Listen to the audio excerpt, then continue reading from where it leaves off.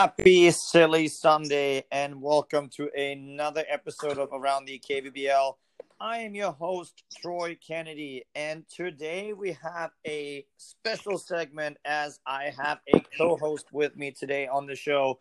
Welcoming in my old partner in crime from the Oklahoma City Thunder, Goulet. How are you? I am doing well. Thank you. Pleasure as always. It's always good to have you on. I'm glad to have you in the studio with me today. And I will already say, gentlemen, if there's a lot of Rutgers going on, it is Bring Your Kids to Work Day today. So, we'll see if we can get through this without anybody getting harmed.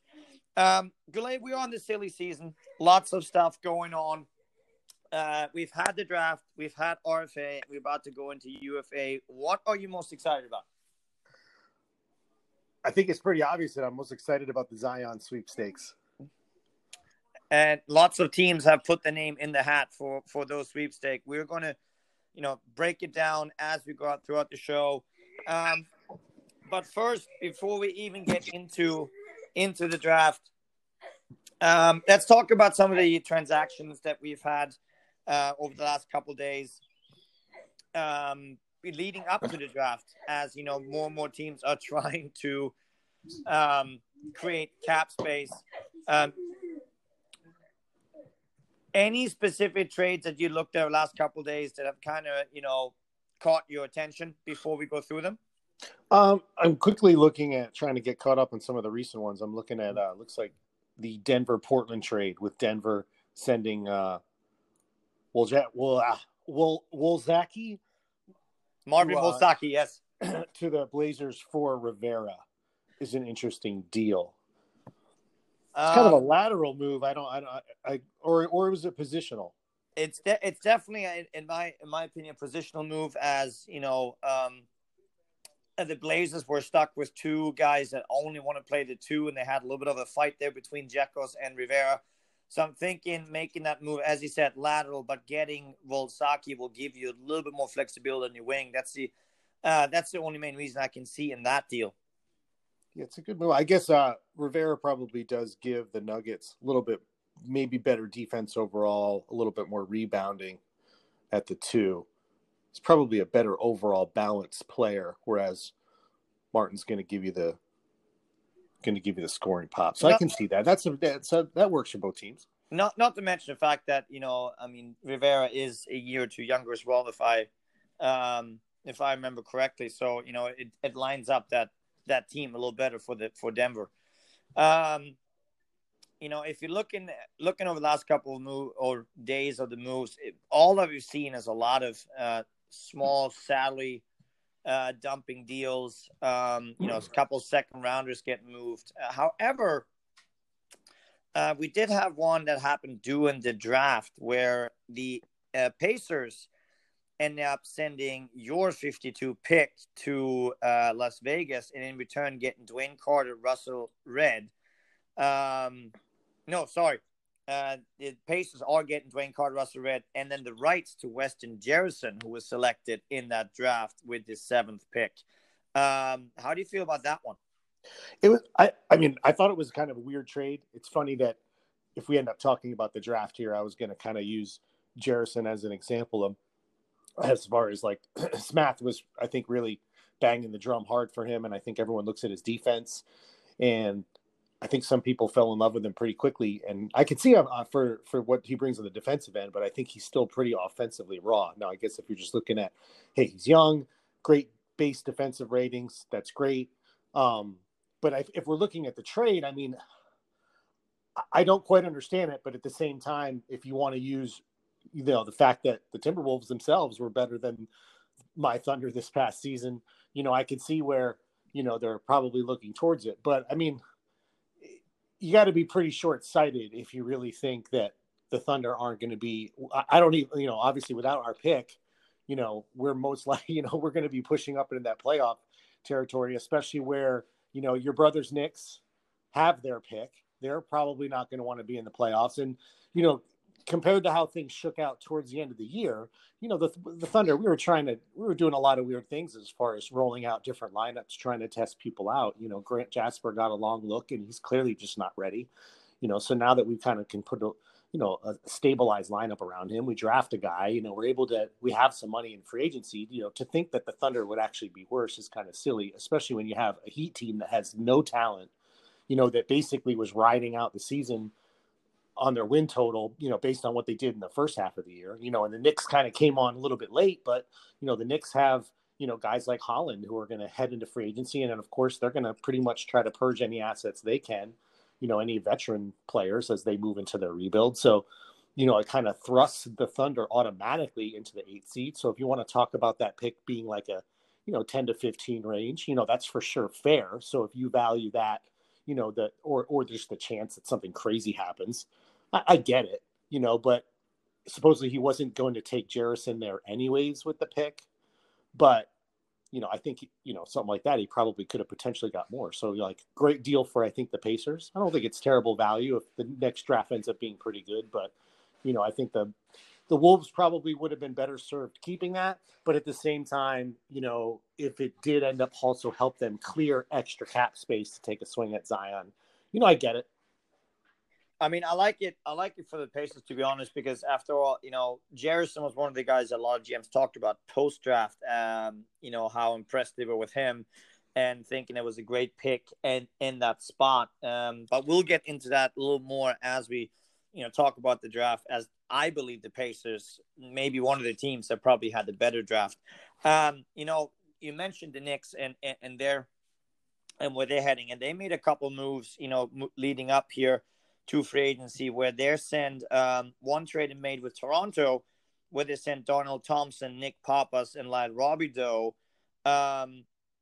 and in return got Jer Klein, T.C. Wall, Pablo Vargas, and the Raptors 2053 first-round pick, and then immediately turned around and sent Klein onto a pick to Memphis with Jer Klein.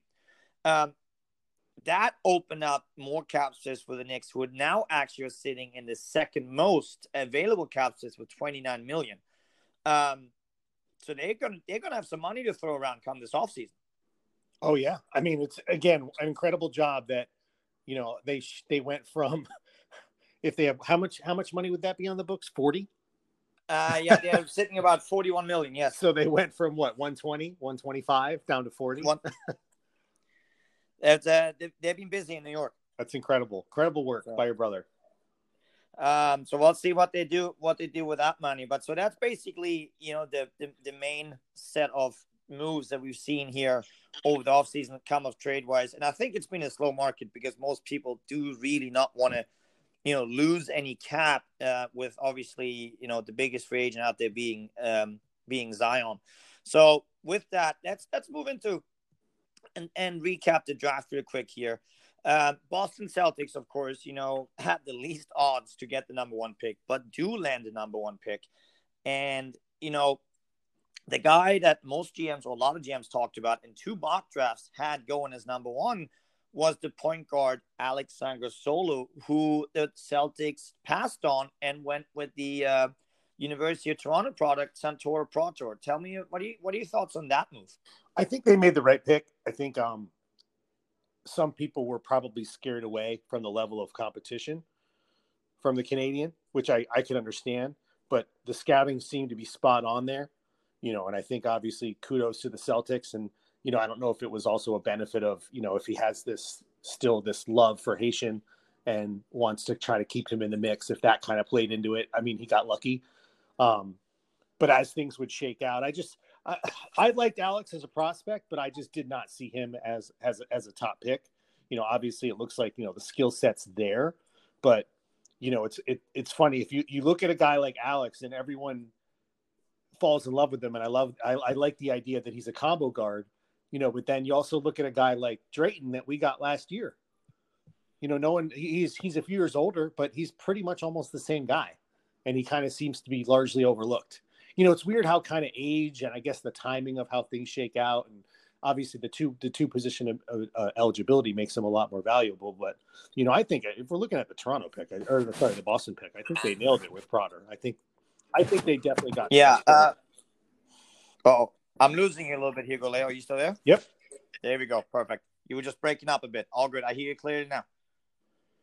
No, I think they nailed it. I think they got the best player. I mean, in a draft where it looked like, you had 7 or 8 guys and maybe 3 or 4 to choose from at the top, I think they did the best.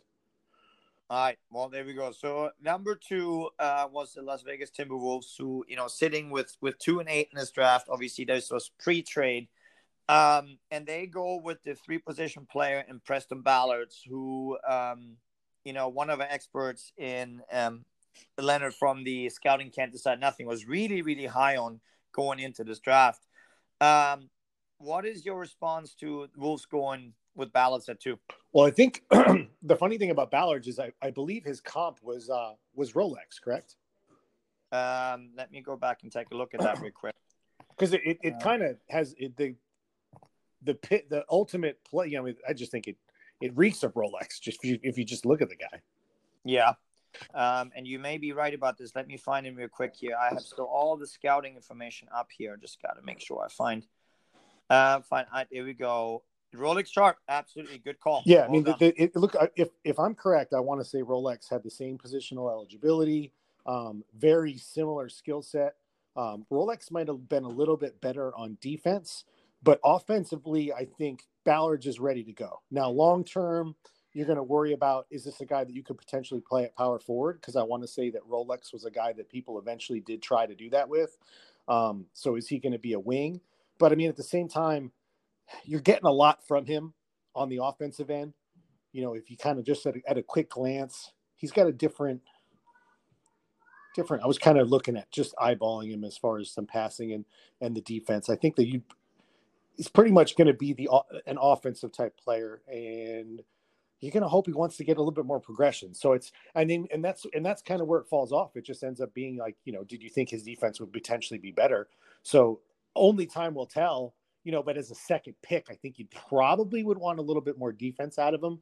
But offensively, I think he's going to be fine. And obviously, plenty of room to grow.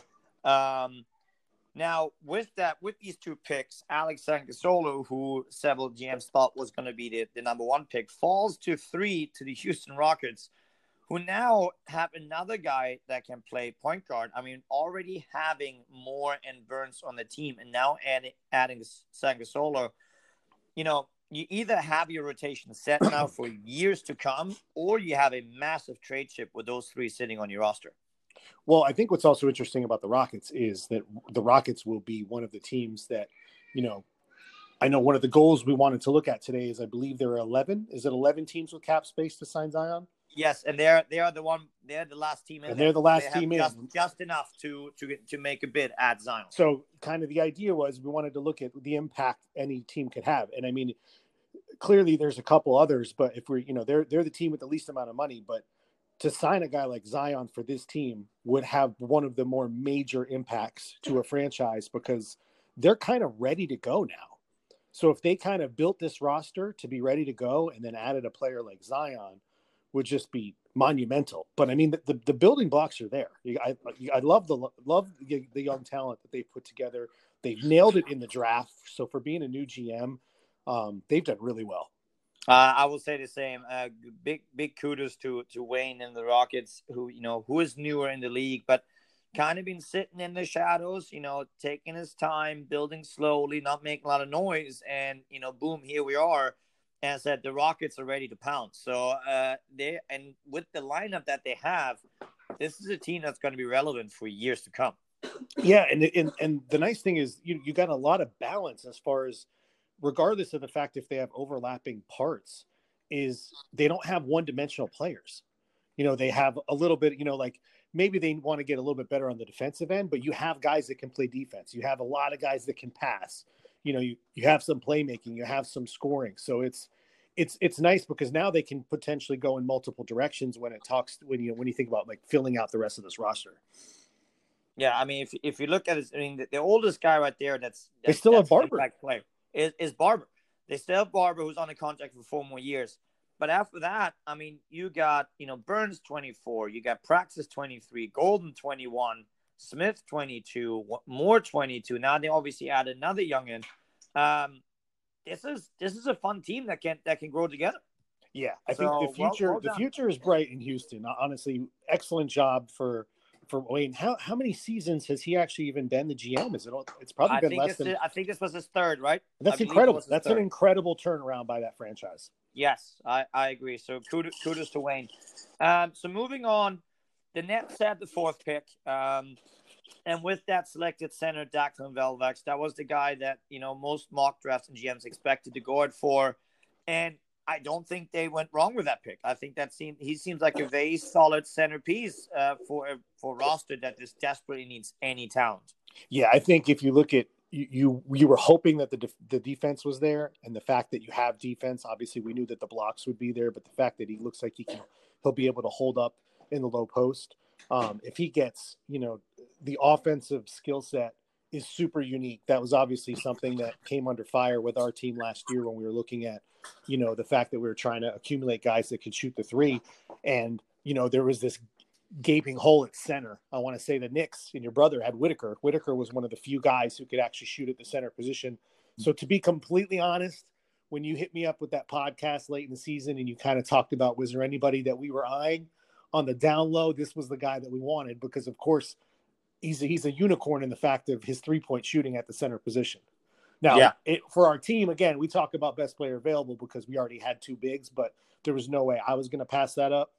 So I was hoping that somehow he would kind of go overlooked a little bit. Maybe some of these other guys would have been a little bit better. And, of course, our pick dropped a couple spots. So, we were close to that, but he's nice. I think if he progresses in the right direction, he could be really good. The biggest fear would be, we had a guy, I don't want to say similar, but, a guy like Frey, who looked like he had the offensive skill set, especially from the 3-point.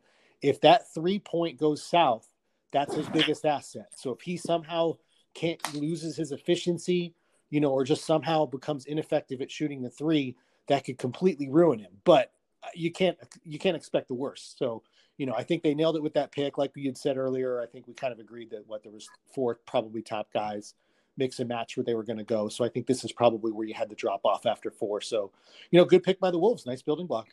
There we go. So then the Kings were sitting at 5, and they took the small forward in Grunge. And then right after, the Pacers took Stan Kowalski, the power forward, at 6. Kowalski is the guy that I personally thought, looking at this draft, could have snuck in the top 4. So getting him at 6, I think, is a great value pick for the Thunder. How do you feel about Grunge and Kowalski at 5-6? Well, Pacers got Kowalski, and I got Slev. I got Glow. I got Glow KC. Yeah. Mr. Glow Vassal. He's ready to go. So that's an interesting mix because, of course, that's where I fell into. So on my board, I honestly, I know that that your boy Len had me picking Grunge, which, of course, the irony of ironies, if anyone's been around here for, more than the last 10 to 15 seasons, one of the major lightning rods for controversy was Brick, your boy Brick, your brother's boy from the Knicks who ended up falling off. The potential was there for him. Obviously, I believe he was the top pick in the draft and just never ended up panning out. Yes, he was the Knicks' number 1 pick. One of the few that we've had. Number 1 pick. I mean, the talent was there offensively, but he just seemed like he didn't quite develop fully and then kind of started to fall off. And of course had the major, huge contract. He was obviously a similar guy almost to like Rafi, kind of your scoring small forward. And, when I see that, oh, great, we have someone penciling in a small forward scorer for us at that spot who doesn't play defense. I'm like, oh, here we go again. We've been down this path before. But while I know that our team is still going to lack scoring, I just didn't want to get stuck with a guy that was kind of all offense and didn't have defense. I kind of want to go with a different direction with this team rebuilding process here in Oklahoma City. So I was kind of hoping that either some guys that we were targeting would still be available, or of course someone, jumped up and took him. Now he's better than I thought he was, offensively, the offense is there. He's still got a little bit of defensive playmaking, which is nice. The Brick comparison is pretty accurate. He kind of does a little bit of everything on the offensive end. So he could end up being a really good offensive player if he develops correctly. But again, the big knock was the defense wasn't there. So I feel like I dodged the bullet in that sense. But if you don't care about that, the offense is really good. So I think he falls in that range where anybody could have taken him. So that, I think Kings did fine. If if that's who they wanted, they did fine. And then, of course, you ended up with now two of the higher graded players left. Now, we know that the way scouts end up grading guys is, I feel like regardless of all the guys giving these guys a B grades, there is a little bit of method there where I feel like if the list is 1 to 20 and your guy has a similar grade and he's towards the top of the list, there's a reason. So when you started to see some of these guys that weren't considered scorers but had high grades, you have to start wondering what type of skill set were they bringing to the table for the league to give them such high grades. So, we knew that Kowaltha the comparison to your boy Parsons? Go back to Kowaltha. I believe you are correct. Yeah. The little bit of everything guy, right? A little bit of everything, the rebounding, the passing. Obviously, I think the big, so I know some people ended up not really liking Glo Vassell, so we can get on him in a second because, of course, we're focusing on how the Pacers nailed it. I was talking to actually Bubbles the other day because, of course, Bubbles would be the type of GM that would like a guy like Kowaltha, but especially a guy like Glo Vassell. So it's funny that I don't think a single person mentioned Glo Vassell in the entire just discussion as far as anything, which kind of shocked me. But then, of course, you got somebody like Bubbles who hits me up because, he sees that balanced defensive skill set. And he kind of brought up a good point that a guy like Glo Vassell is kind of ready now, whereas a guy like Kowaltha long-term. I mean, Kowaltha is kind of almost like a DPJ light type player in the sense that the rebounding's there. He's got some passing. He's got the defensive playmaking. The nice thing is he's not going to turn the ball over. And he looks like he's already got, the balanced defensive skill set that could develop. Now, sure, you want him to probably be able to defend better against the drive, but he could end up being, a point forward in the sense of the way DPJ was. And he's only 20. So if this guy develops and gets any sort of additional defensive playmaking, he's not going to score. But that's kind of the bigger knock on a guy like DPJ is that he's super inefficient and he has a little bit of a turnover issue. So, Kowaltha, if we're talking about overall value, he could technically be, if we're kind of looking back on the guys we talked about, I almost would look at him as far as almost being the second best player. Yeah, as I really like. I was sure that he would end up in the top 4. Even despite the mock drafts that we saw, I just thought that he had potential to sneak in there. So, as I said, for the Pacers to snag him at 6 and then double down with Weston Jefferson at 8 after that trade, I think they've absolutely nailed. They nailed that draft. And also, real quick about Kowaltha is I could be wrong, but I feel like Kowaltha was the highest graded player overall, regardless of his grade being a B and being similar to the other guys. I think he was the highest player on the board. So the fact that there was no scoring there has to tell you that this guy has something. This guy has something that people are seeing that's making him this valuable. So when those guys start to slip, unless you're worried about their shooting inefficiency, you can kind of pigeonhole and put together the puzzle and think, this guy has something that people aren't paying attention to. But he only still went to 6, so it's not like he fell too far.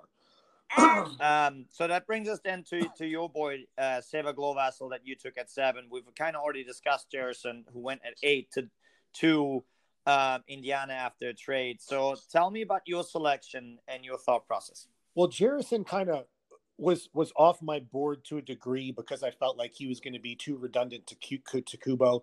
It sounded like he literally was who we thought he would be as far as the defensive player.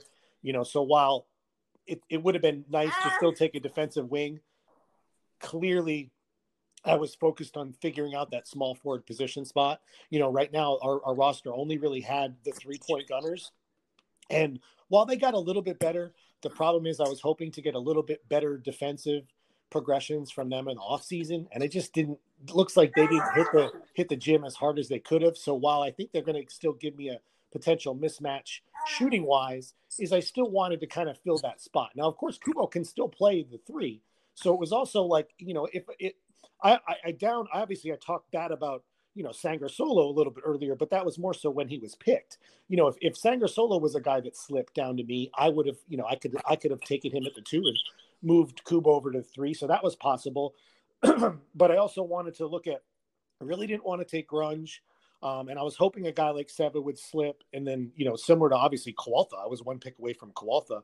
But then the other guy I didn't necessarily want to take was Van Ev. Van Ev sounded a little bit too much like Grunge. and he is looking very similar, but he's definitely a further step down in the sense that his offense is there, but he doesn't really have much defensive playmaking. So I kind of wanted to go with a guy who could probably give me a better all-around game, and I'm a lot happier with Glovasel after kind of we got him in house, and we've kind of looked at even more tape, and we're very excited about what he brings to the table. Now we might have too much defense and not enough scoring. So we are one of those teams that has cap space that we'll talk about later on that needs, but it's like, as far as a building block, we don't mind taking these older guys. He's one position. He's basically going to be a small forward. We know he can't play the 2. He's not quick enough for the 2, and he's not big enough for the 4. So yeah, he's pigeonholed into the 3, and that's probably why he fell on people's boards. But the way our team is constructed, it made sense. So it fits, and he's going to probably start from day one. There we go. So nice pick for the Thunder there with the 7th pick. So Jerison went then to at 8 after the trade.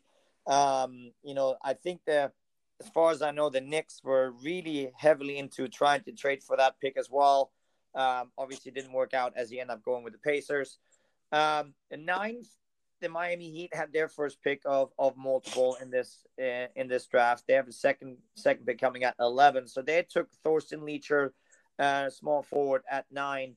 The Grizzlies then took Cornelius Vanef at 10, and then the Heat picked again at the center Samuel Kubik at 11, and that was the pick they had from the Knicks. Talk me through those 3 picks real quick. Any reactions to those? Well, real quick, I do want to talk about Jerison because, of course, the fact that Jerison can play the 2 and the 3, and he does have the rebounding to be able to play the 3. If that defense comes along to be a little bit better, where he just can get a little bit bigger, he could potentially be a much better player than Glovasel technically because of the position eligibility. Just the offense worries you right off the bat. So I think Jerison in that spot, as the Heat were targeting him, obviously I think that's the perfect spot for him. The fact that he ends up being flipped to the Pacers again, they nailed it because they got a guy that, people coveted, after everything was seen. I feel like Leacher was kind of a Jerison guy, but maybe not as. I need to take a look at him. Now Leacher's younger, but he's kind of way off Jerison. Who else was taken in that range? I don't know. I really don't like Leacher, to be honest. Leacher's young, so anything can happen. But as far as the wing, I think he would have probably wanted a little bit more playmaking on defense. I know that he can block from that position, which is nice. Now, his defensive positioning, I think, is key. That's nice. He's got a little bit more volume offense that's better than Jerison at this age. Considering his age. So he might be a little bit better well-rounded, but, we know how Smath obviously missed his guy by 1 pick. Smath would prefer the defensive player. It's funny that Smath almost ended up with a guy like Bell, who Bell is one of his favorite guys from his most recent run. So I guess he would hope that long-term Leacher would become that. And I guess it's ironic that the Wolves said that they were going to take Leacher over Jerison. Yeah, as you said with Smath, probably because of looking age. for the defensive player. Now, if you look at Leacher, though, I said he is pretty. He's pretty consistent in his defense, and with room to grow, you can see him becoming, an all-round defender for on the wing position. Yeah, I think, again, like I said, you probably want to get more long-term defensive playmaking, but the base skill set is definitely there. And I do like the fact that he has a little bit better base skill set, right now as far as scoring than maybe Jerison does. I mean, they're similar, but, the fact that he's a couple years younger and is a little bit better already off the bat means, that you're kind of good to go. But I think the big one here we got to look at is a guy like Kubik. Am I pronouncing that properly? Kubik, yes. Is that he was a guy that was much further down as far as people grade, but I think they kind of nailed it. Where, the Jodson comparison was just spot on. I agree. I could not be any better if you tried. Because right off the bat, he's going to be offense impact, but the defense just isn't there, or at least not yet. Well, it's not there yet, and I think that, again, his defensive positioning could be potentially exploited. But the point is, he's 21. The offense is like he's startable right now. I guess if you look at his, obviously, a guy like Horace Okongo on the Pacers is a guy like, obviously he has a lot of passing. And he's a guy that you drafted, that the Clippers drafted.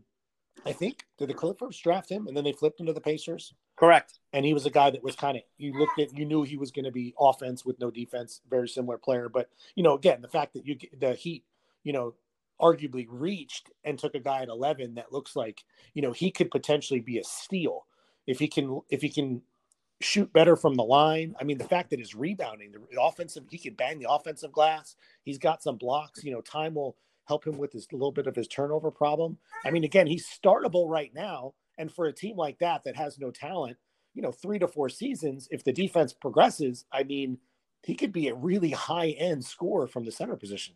Yes, I agree. So that's a great pick at 11. I think just as a value pick, it's pretty solid.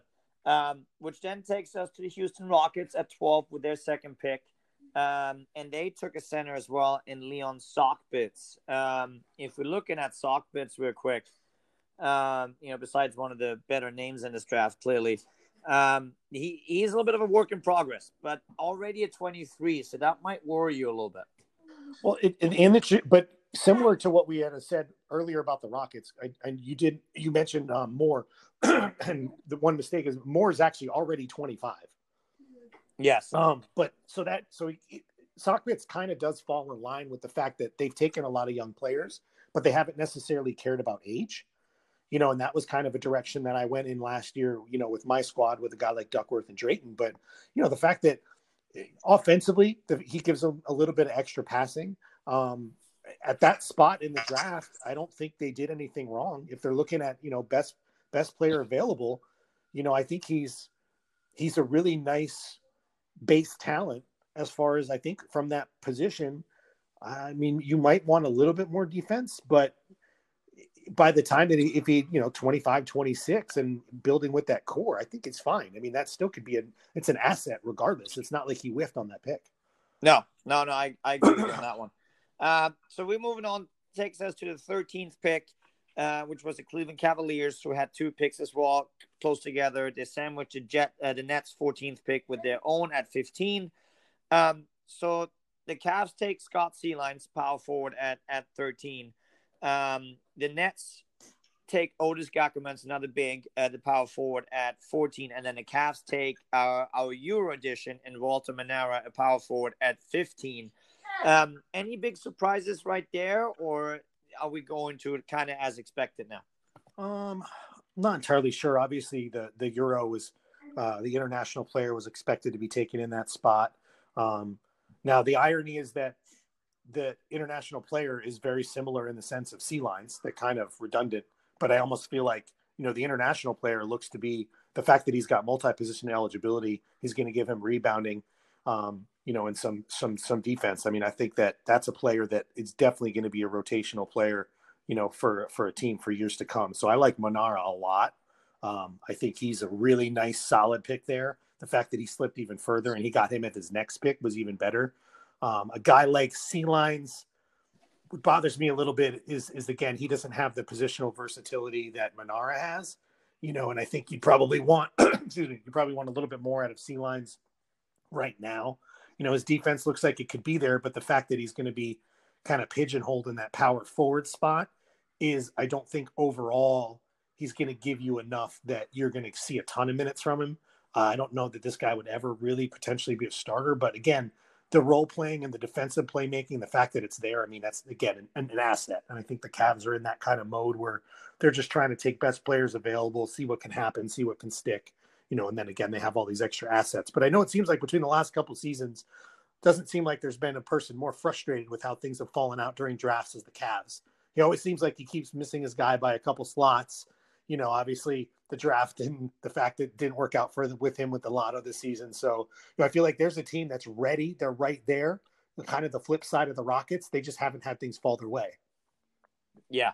No, I agree with you on that one. Well, I could actually, I'm probably wrong because they did land the first pick last season. So tough to complain about that. Yeah, one, it's tough to complain about that. But I guess it's like with these extra things that they were hoping for. I mean, again, the Cavs team could be right there. They could be so much better if they just had a little bit more luck. Yeah, I mean, just the guys didn't really fall to them as they wanted, and that trend actually continued later on in this draft because I know for a fact, having talked to the GM of the Cavs as well, there was another guy that he was actually targeting and trying to trade for actively in the late stages of this round. At 16, the Pacers went again, and they took power forward Keon Skyrings. And then at 17, the Knicks took the point guard Grimes Middleship. And I know for a fact that the Cavs were trying to trade to get that guy with either one of those picks. And then at 18, the Charlotte Hornets took Tima Hemia. What do you feel about those three picks? Any comments you have right there?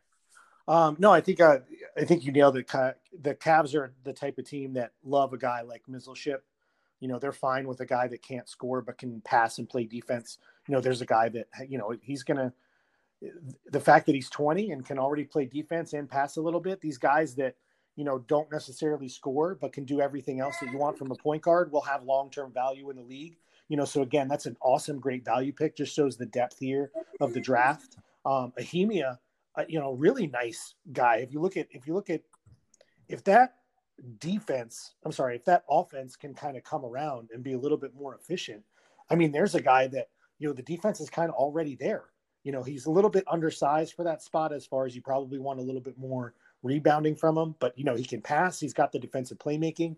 I think if he's a guy that's probably a wing, I mean, that's an absolute thief at that spot if he could play the two. But the fact that he maybe was pigeonholed into the three made him slip a little bit. But it's another really good value pick for the Hornets there. It looks like he's kind of already ready to go there, at the small forward spot.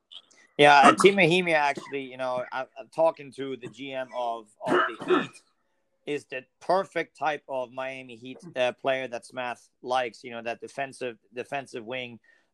Which is also, ironic because if you shuffle the letters around, Tima Hemia actually can spell Miami Heat. So that was kind of funny little nuance to that, coincidence or not. But the funny thing, talk about Middleship going to Knicks at 17. I know for a fact that Andre from the Knicks, that was the guy he was hoping and targeting all along come this draft at 17, being his highest pick in the draft, or only pick at that point after recent trade. Yeah, so the fact that he got that guy at 17, I know was exciting for the Knicks. That's really who they wanted. They brought him in early for camp, or no, not for camp, but for workouts, and got their guy at 17. So good job for the Knicks right there. And they were worried about that a team like the Cavs would take him, a couple spots ahead, but obviously that didn't work out. So moving on, 19, the Suns took Jason Newrazzle, the shooting guard, and then at 20, this is a fun one. The Clippers took shooting guard Spearson's Cole Spingler, who has not only ties to the Clippers, but also has Merlin Roar written all over him. Well, I'd like to see. I feel like I wasn't paying attention as much as when a guy like Roar got drafted. So I don't know if Roar looked like this when he got drafted, but the incredible lack of defense, from this guy was kind of noted from the beginning. And the fact that he has a little bit of passing is fun, but I'm not sure how playable he is from day one. But the offensive skill set is interesting. If he somehow develops that game even further, the guy's going to shoot. I don't know if Roar started this bad, like I said, but I mean, again, you're taking a guy like what Roar was taken. I think I looked, it was like 13, 14. Yeah, it was, towards the middle of the round. So, I mean, in this type of draft, if you're just throwing a dart here in the 20s, honestly, I was going to do the same thing. I mean, I've had guys like that on my roster. Conway, has a little bit better defense, a little bit more passing, but he's probably just as bad on the defensive end. I've historically had Castillo. I've never shied away from these guys because, again, maybe you never start him, but if he's a guy that you bring off the bench, who cares? And Roar was the league MVP, right? Yes, he was indeed. And I mean, it probably helps that the guy could shoot, 50 to 60% from the two spot. That's a big deal. If Spearson's is a guy that can really only shoot 40%, it's moot. So it really is just going to depend on how he could potentially develop offensively. But the fact that he's multi-position eligible, he could become some bizarre mismatch at the 4. Who even knows? But it's funny that, if you want a GM that's going to have a toy like this, is, of course, MX Clippers owner is the kind of guy that you'd want to have with this. So it'll be interesting to see if he sticks and he kind of keeps him along because they're in win now mode. But there's a guy that he can kind of just fool around with off the bench if he wants to. So, it's a perfect landing spot for him. And, I feel like he's not useless. So, we'll see what happens. I think he's going to be a fun guy to watch here over the next 5 seasons. Yeah. So, let's go through the last actually 6 picks rather quickly here. So as we're moving on into RFA and UFA.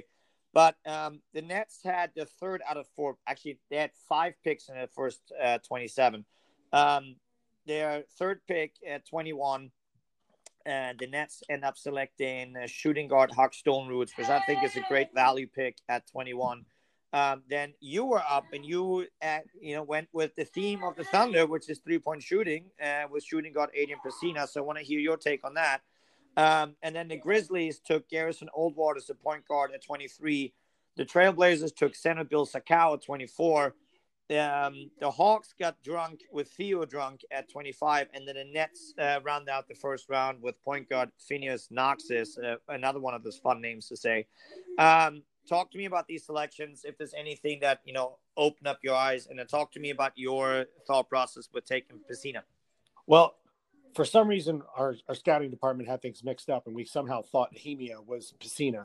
So when the Hornets took Nehemia, we thought we were losing our 3G, our ability to shoot. I mean, we wanted even more shooting, so that would have been fun. And of course, he ended up landing in our lap. We probably would have taken Stone-Roots because we thought he was going to be a little bit more of a mismatch. So we would have taken Stone-Roots, who I thought was going to be better after taking a second look. So we're very happy, of course, with Pacina. It was pretty much, hey, let's get the 3-point gunner from the point guard spot. We're glad that he can pass it all. I mean, the nice thing is, again, he can play the 2. So if he becomes a supplemental bench player, we're going to have to figure out what we do with Conway and Pacina. But the fact that we can get even more 3-point shooting, out of that point guard spot, since Drayton, has been crushing it over the offseason. Wait till you see this guy shoot from 3 next year. We're excited. We're excited. We're just a little bit worried that, there's a lot of extra shooting going on in the league right now that, once the season starts, it might be defended more, and we feel like it might not be as effective as we think it could be when we're looking at it right now. But, we're very happy that someone like that slid because, earlier in the season, you look at the fact that we had the Sonics pick. It looked like if the Sonics couldn't get things together, that pick would be, better. So the fact that we ended up with a useful player at pick 22, I'll live with that. It's fine. Yeah, no, I agree. And then, somebody like the Blazers is actually at 24 getting a pretty safe pick in Bill Sakau at center. It was a pretty good value pick in my opinion. How do you feel about that? Yeah, I mean, he can score. He can rebound. His defense isn't empty. He's fine. I think there's a guy that, could at least be a backup right off the bat. And, if he develops, he's going to be kind of one of those slow bigs, but he's definitely at least on a roster. Yeah. Some of these guys at the end of the draft, you're looking at it as a really nice deep draft where you end up taking guys that won't even make a roster that, you're saddled with their salaries for a few years and they end up just being throw-ins to trades repeatedly. And the fact that we've got a full round deep is kudos to this draft class. So yeah, so this draft class, this was a fun draft class indeed to follow, especially because you look at the scouting reports. It's like there wasn't a clear number one, and you couldn't really. You redraft this 10 times. I think we might end up with 10 different ways this happens. I agree. So this was fun indeed. So with that, let's segment out of the draft and let's get into the rest of the silly season, which of course is the restricted free agency and unrestricted free agency. There wasn't a ton to talk about in RFA, as the guys that re-signed with the current teams are Rafael Huertas from the Raptors, who took the Raptors offer, and Ferentz from the Pacers, who took the Pacers offer. So there wasn't even anybody signing an offer sheet, which was very interesting. So if you look at the guys who took the qualifying offer, you got Bamazi, Ibekwe, Hassan, Ops Khan. They all took the qualifying offers, but for instance, an interesting one with Bamazi is he rejected a 5 times $10 million offer from the Knicks to take the qualifying offer. Well, the only thing I can think of is that the Knicks have Lander. They're going in a different direction. So it could just be very simple as the Knicks didn't offer him as much money as he could potentially think he could make long term on the open market. If he figures out, obviously he wouldn't be a free agent until next season, but clearly there's 11 teams that have cap space. So he might have just been looking at it long term. That might just not be the best for us. And I know that the Knicks were potentially looking at a guy like Bamazi just as far as an asset, but maybe he kind of saw through that. Maybe he didn't want to sign less money to ultimately be shipped around. Whereas now, he could still be extended, and then again, he could get more money just on a base extension, or he might just be saying, you know what, I'm going to prove my worth. I'm going to go out here. I'm going to shoot above. I'm going to shoot better than everyone thinks I can. And I want to get a much bigger contract in the offseason. So, kind of a guy that stuck to his guns that you would have thought would have maybe just taken the guaranteed money. But, he just, he maybe just didn't want to go to the Knicks. I mean, that could be definitely that could be a good decision right there. Maybe not to go play for the Knicks. That makes sense. But not a lot of. It wasn't a ton of money thrown around. There weren't a lot of offers out there, and I mean, the only thing I can think about is that everybody's just hanging on to their dollars so tightly because of who is sitting out there in UFA. Oh, agreed. I mean, there weren't that many players available. Obviously, Huertas was the prize of this, and he got extended in inside. He didn't even have to worry about matching an offer. So, for one of the bigger free agent classes, obviously, mainly because of Zion, it's a lackluster free agency overall. When you look at, there really wasn't a lot of RFA money to throw on, because it would have maybe taken more people out of the mix. Some people would have had to already sign their own guys, and that wasn't even a problem. So now you have 11 teams staring at max cap. Exactly. And you and I will get down to breaking that down after this short break. So we're going to take a short break on this show, and then we'll be back with Goulet, and we'll break down this UFA class and the 11 teams that are all hoping to sign Zion. So we'll be right back with you.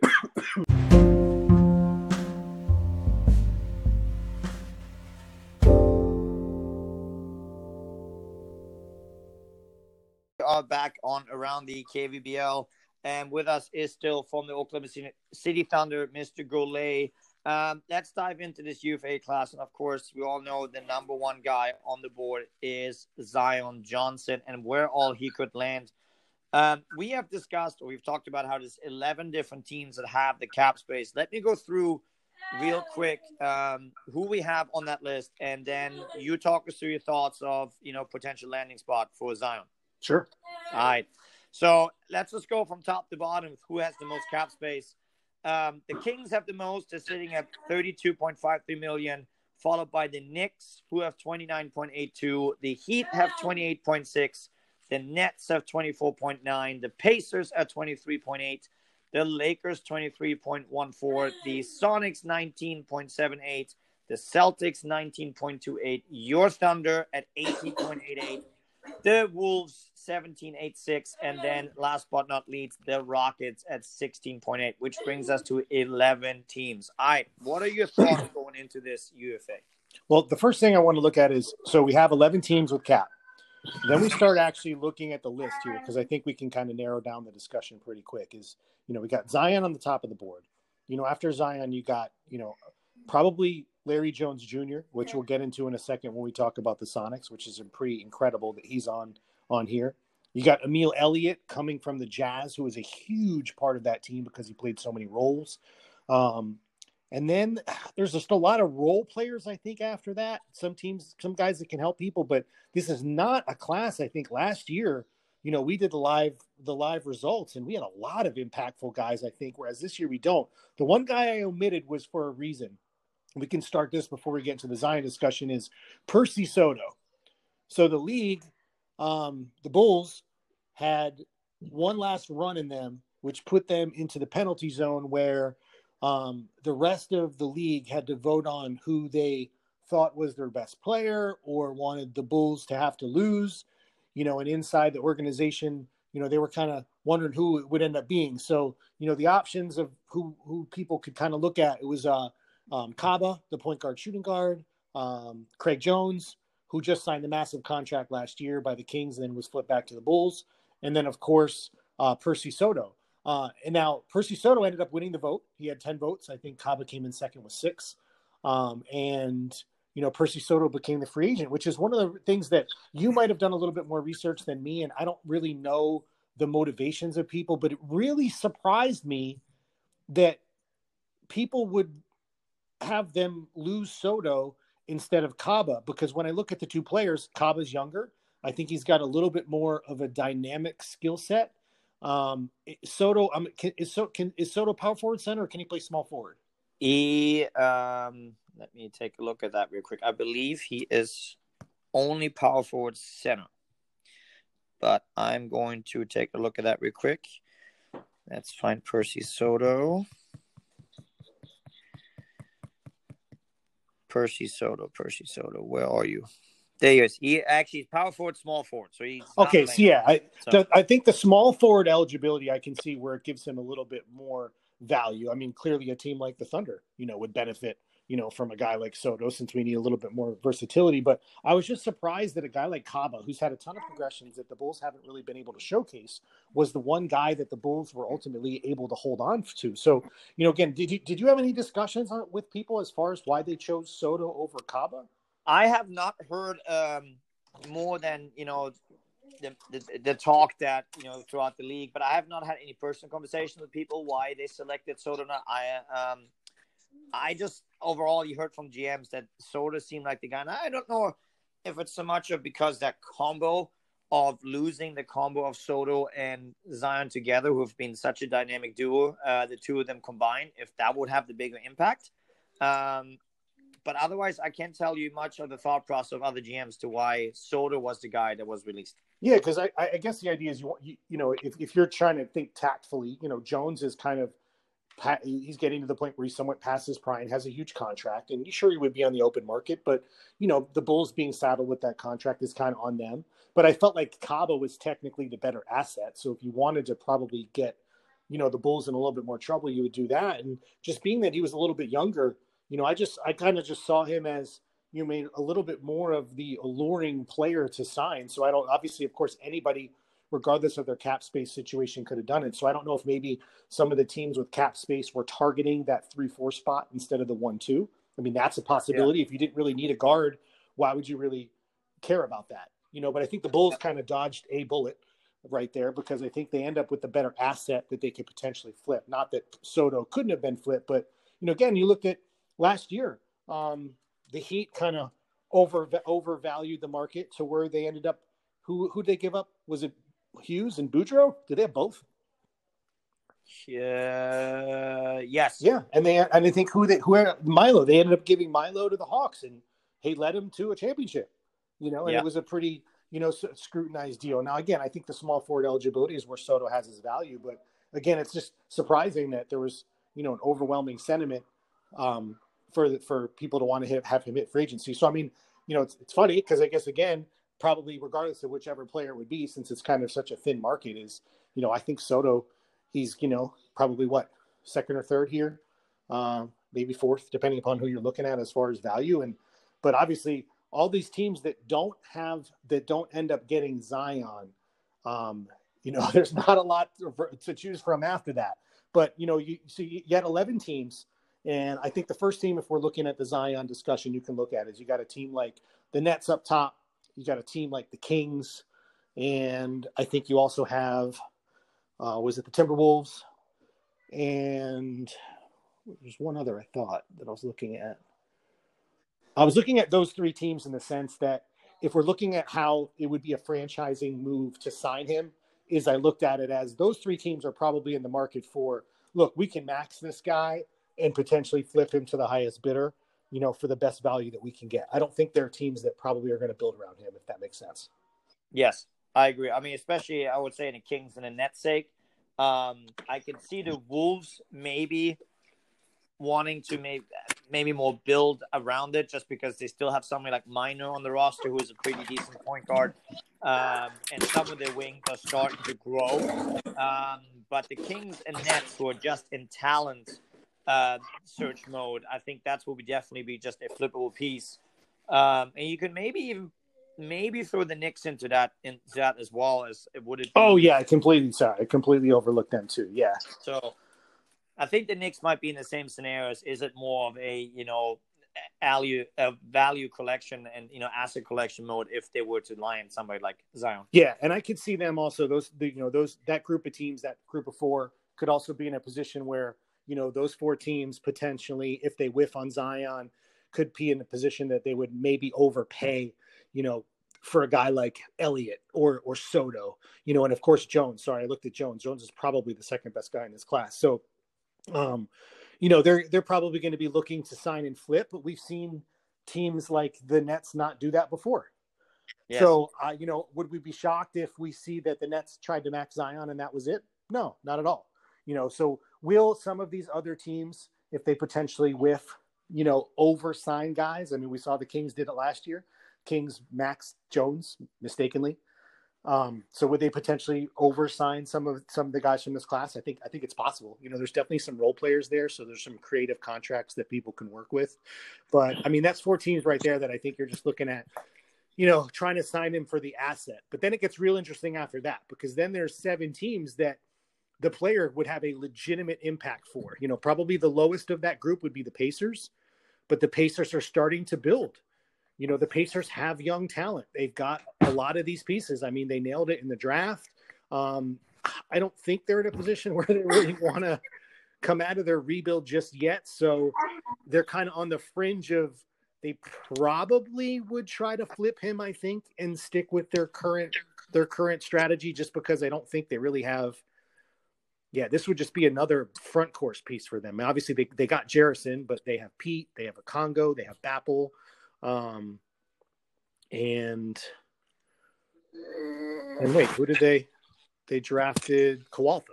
So they have all these guys up front, and they don't have a lot of backcourt help. So I feel like he probably would flip the asset too, unless he could maneuver stuff around. So I don't quite think... let's not forget with the Pacers GM, with Greasy, he is not afraid of pulling triggers and completely change his roster on the whim. So if he were to land something like Johnson, let's at least not put it completely out of the possibility that he is flipping the switch and looking for more pieces to create a winning team with Zion at the helm. No, that's true. You're right. Because he could potentially keep the core pieces that he values the most, and then try to acquire whatever he would need to put around him. And he might just say, look, it's a once in a lifetime opportunity here to land a guy like Zion. So why not build around him while I have him?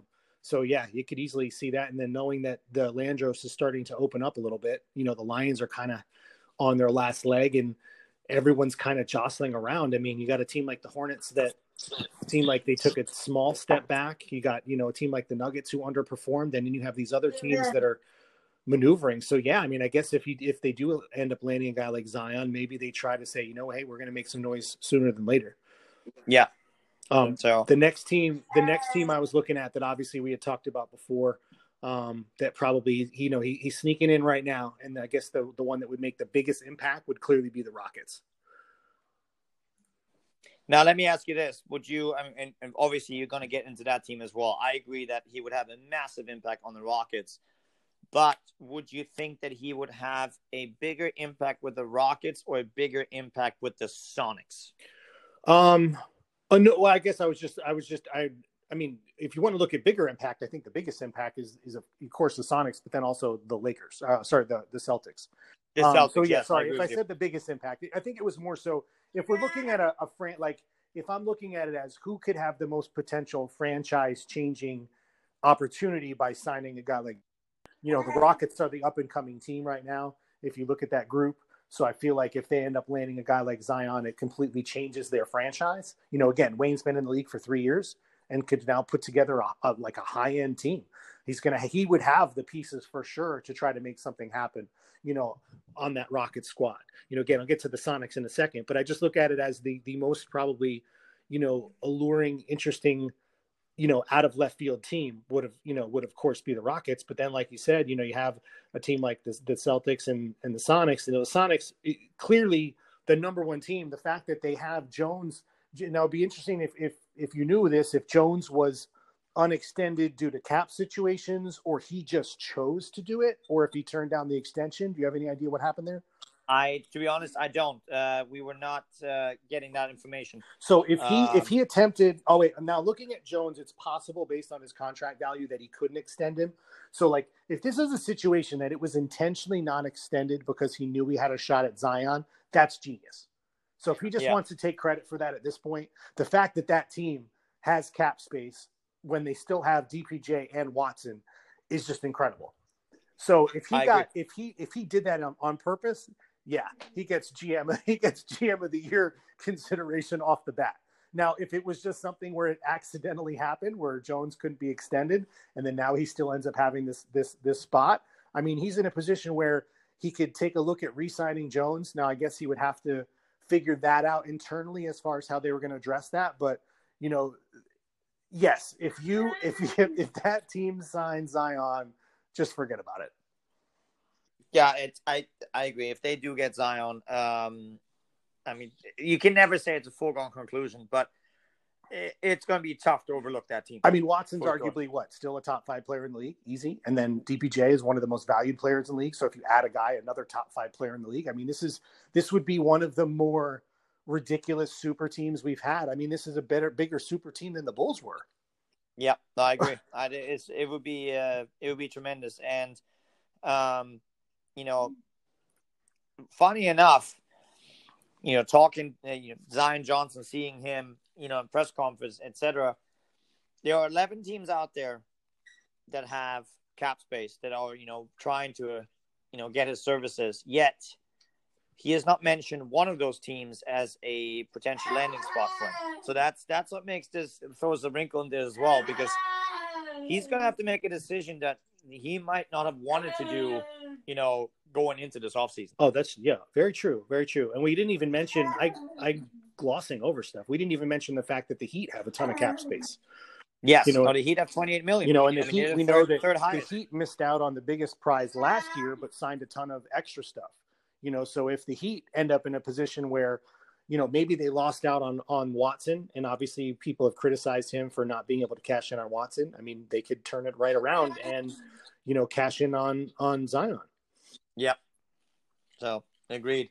I mean, the biggest problem with Zion right now. I mean, your team is in the mix. Yeah, I mean, I know you had touched on it there as far as where Zion wants to go, but I mean, right now the problem is, you know, unrealistic expectations right now is that, you know, we know that it looks like Zion wants to play for the Hawks, the Bulls, or the Lions, which is just silly.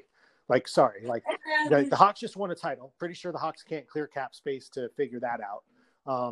The Bulls, obviously, unfortunately, I mean, it's, you know, Zion should have talked to the team about that. If he wanted to go back to the Bulls, I don't understand why, you know, the Bulls didn't try to do whatever they could to make this happen. So, you know, I'm kind of lost on that. And we know that the Lions are in the mix because, of course, hey, Watson wanted to play for the Lions last year. So, of course, wouldn't Zion want to play for the Lions? But, you know, they don't have the cap. Now, could it be a situation where Zion's looking for a sign-in trade to these teams potentially? Maybe that's what his agent's trying to do.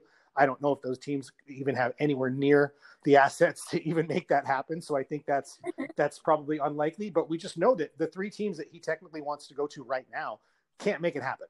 So it really leaves a ton of stuff open now. I think that's why you could kind of say if any of this matters, it's surprising that, again, the Sonics wouldn't be on that list. But, you know, it could be a situation where Watson's there, DPJ's there, and maybe he just feels like it's going to be a little bit too much, or maybe he just doesn't want to go over to the Maynard. But again, the fact that we don't really know and we have no inkling of where it's going to be, you know, so we talked about the Heat. The Heat would benefit from, I don't think that Heat would keep him like we talked about some of the other teams, but again, they would basically be able to recoup what they would have been able to get with Watson. So, you know, that would be a huge get for them. The Thunder, of course, I mean, heck, we need the scoring. So, you know, if you talk about a franchise changing move, yeah, I mean, of course it would make us significantly better than we're at now. We have obviously some front court players right now, but again, we've talked about the redundancy that Duckworth and Khazri. Now, Khazri in the offseason, man, this guy's been putting up shots. He's got moves that we haven't seen from him before. He's been working hard from the line. Like, we're going to see a different Khazri this coming season than we've seen before, and I don't think people are ready for it. I think people are just kind of used to what his game might have used to been, but, you know, we're expecting a really nice scoring boost out of him. And of course, we got the defensive kind of low post ability here of Duckworth that we like. So Zion would fit right into that mix.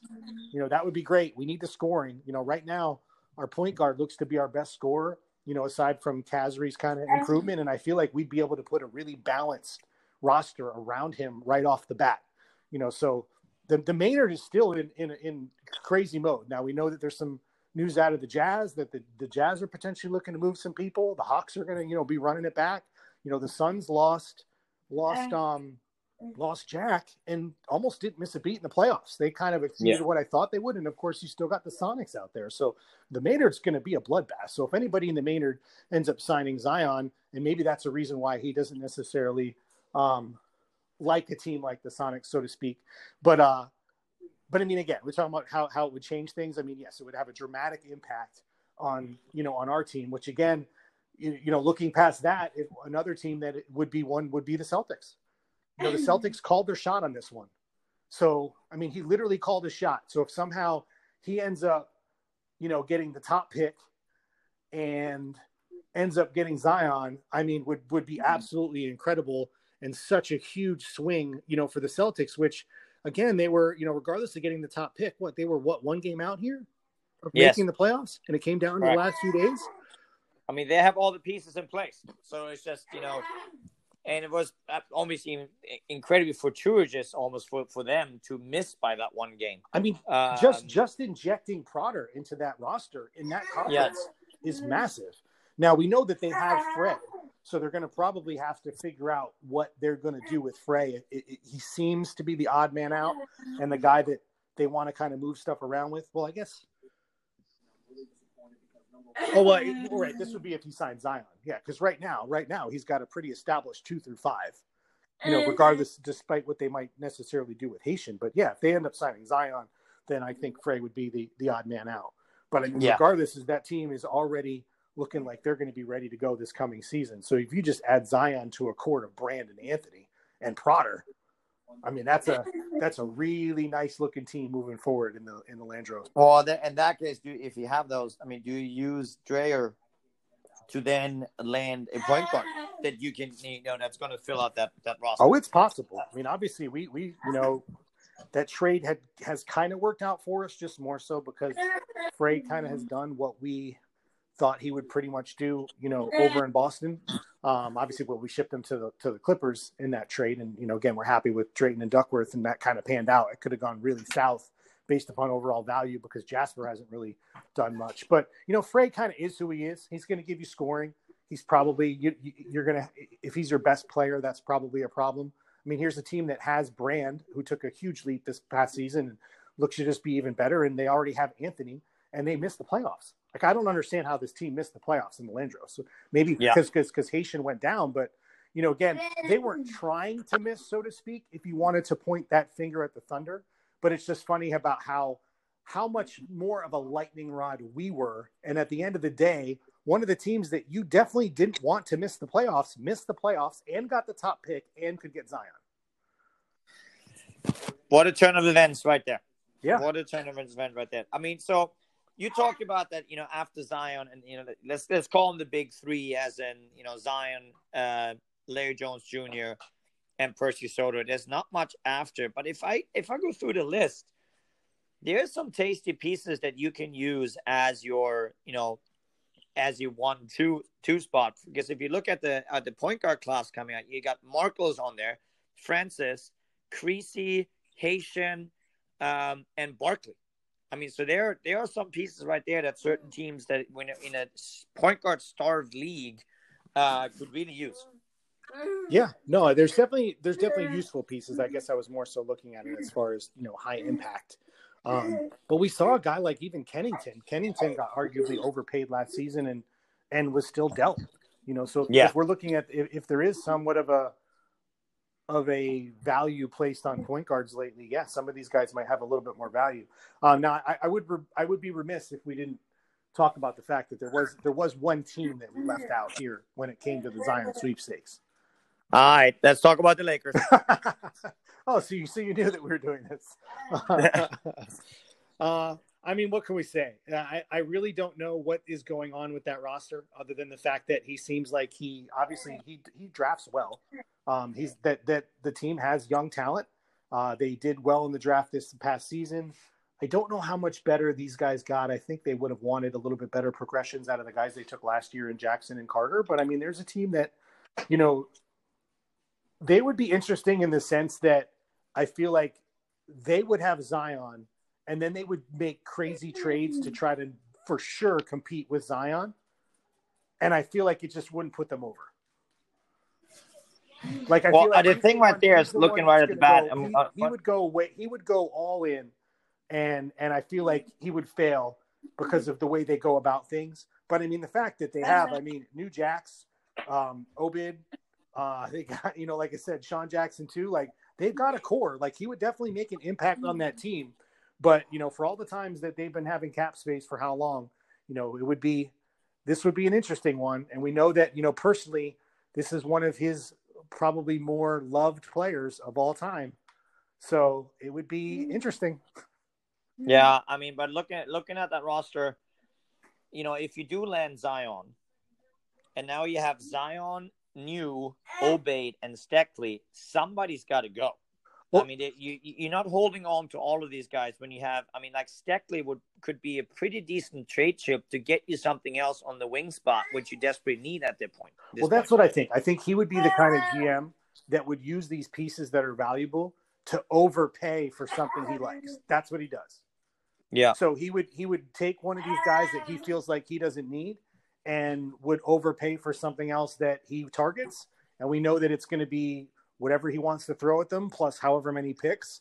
And, and then Kyle's stuck without a lottery pick again. Yeah, that is true. But with that said, though, it's not like, Kyle had to give up a lot to get those picks. So he's not really losing anything on it. But I'm just trying to figure out how on earth the Heat can figure out a way to piss off the Lakers in this UFA. To make sure that the Lakers are now trading the 53 and 54 as well somehow. The Heat just getting Zion would be enough. At this point, that might be the only way. But yeah, it's as said, the Lakers have pieces as well, and at some point they're gonna have to try to do something with it. So if it takes Zion, if Zion can't get it done, then I don't know if any player can get them to actually push all in.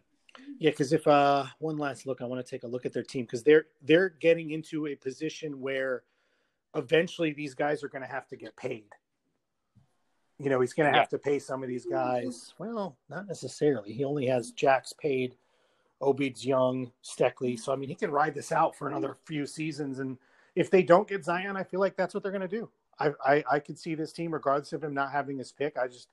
They don't seem to want to go overboard and add pieces or trade for stuff or give up that cap space. So he's probably targeting somebody 3 seasons from now with his cap space if he misses out on Zion. Yeah, what's sad to see with that is because you look at this roster and a guy like New Jackson is just there's so many GMs drooling at the bits to have a player like that. Or Steckley. Yeah, it was same with Steckley, I agree. And to have them sitting on that roster that's just not they're there, but they're not doing anything. It's just, I think, it's going to be driving some GMs crazy. Agreed. So, now one other thing that we, could discuss real quick, with the amounts of cap space certain teams have, for instance, the Lakers have over 20 million, but if they do sign Zion, it leaves them at 7. That doesn't give them a ton of, things they can sign as a second guy. Same thing with the Pacers. The Nets would have about 8 million to play with. But then if you look at the Heat, Knicks, and Kings, they could sign a second person, a second player for, the $12 to $13 range, which will get you a decent player. So they could end up in a scenario where they could pick up 2 impact players. Yeah. There's definitely the real big thing is that those teams, are going to be more so in the mode of flipping. The way the Heat were last year, where they were just signing as many guys as they can to get back whatever they can. But it's nice to see at least, we didn't really sum up the draft or give any sort of grades.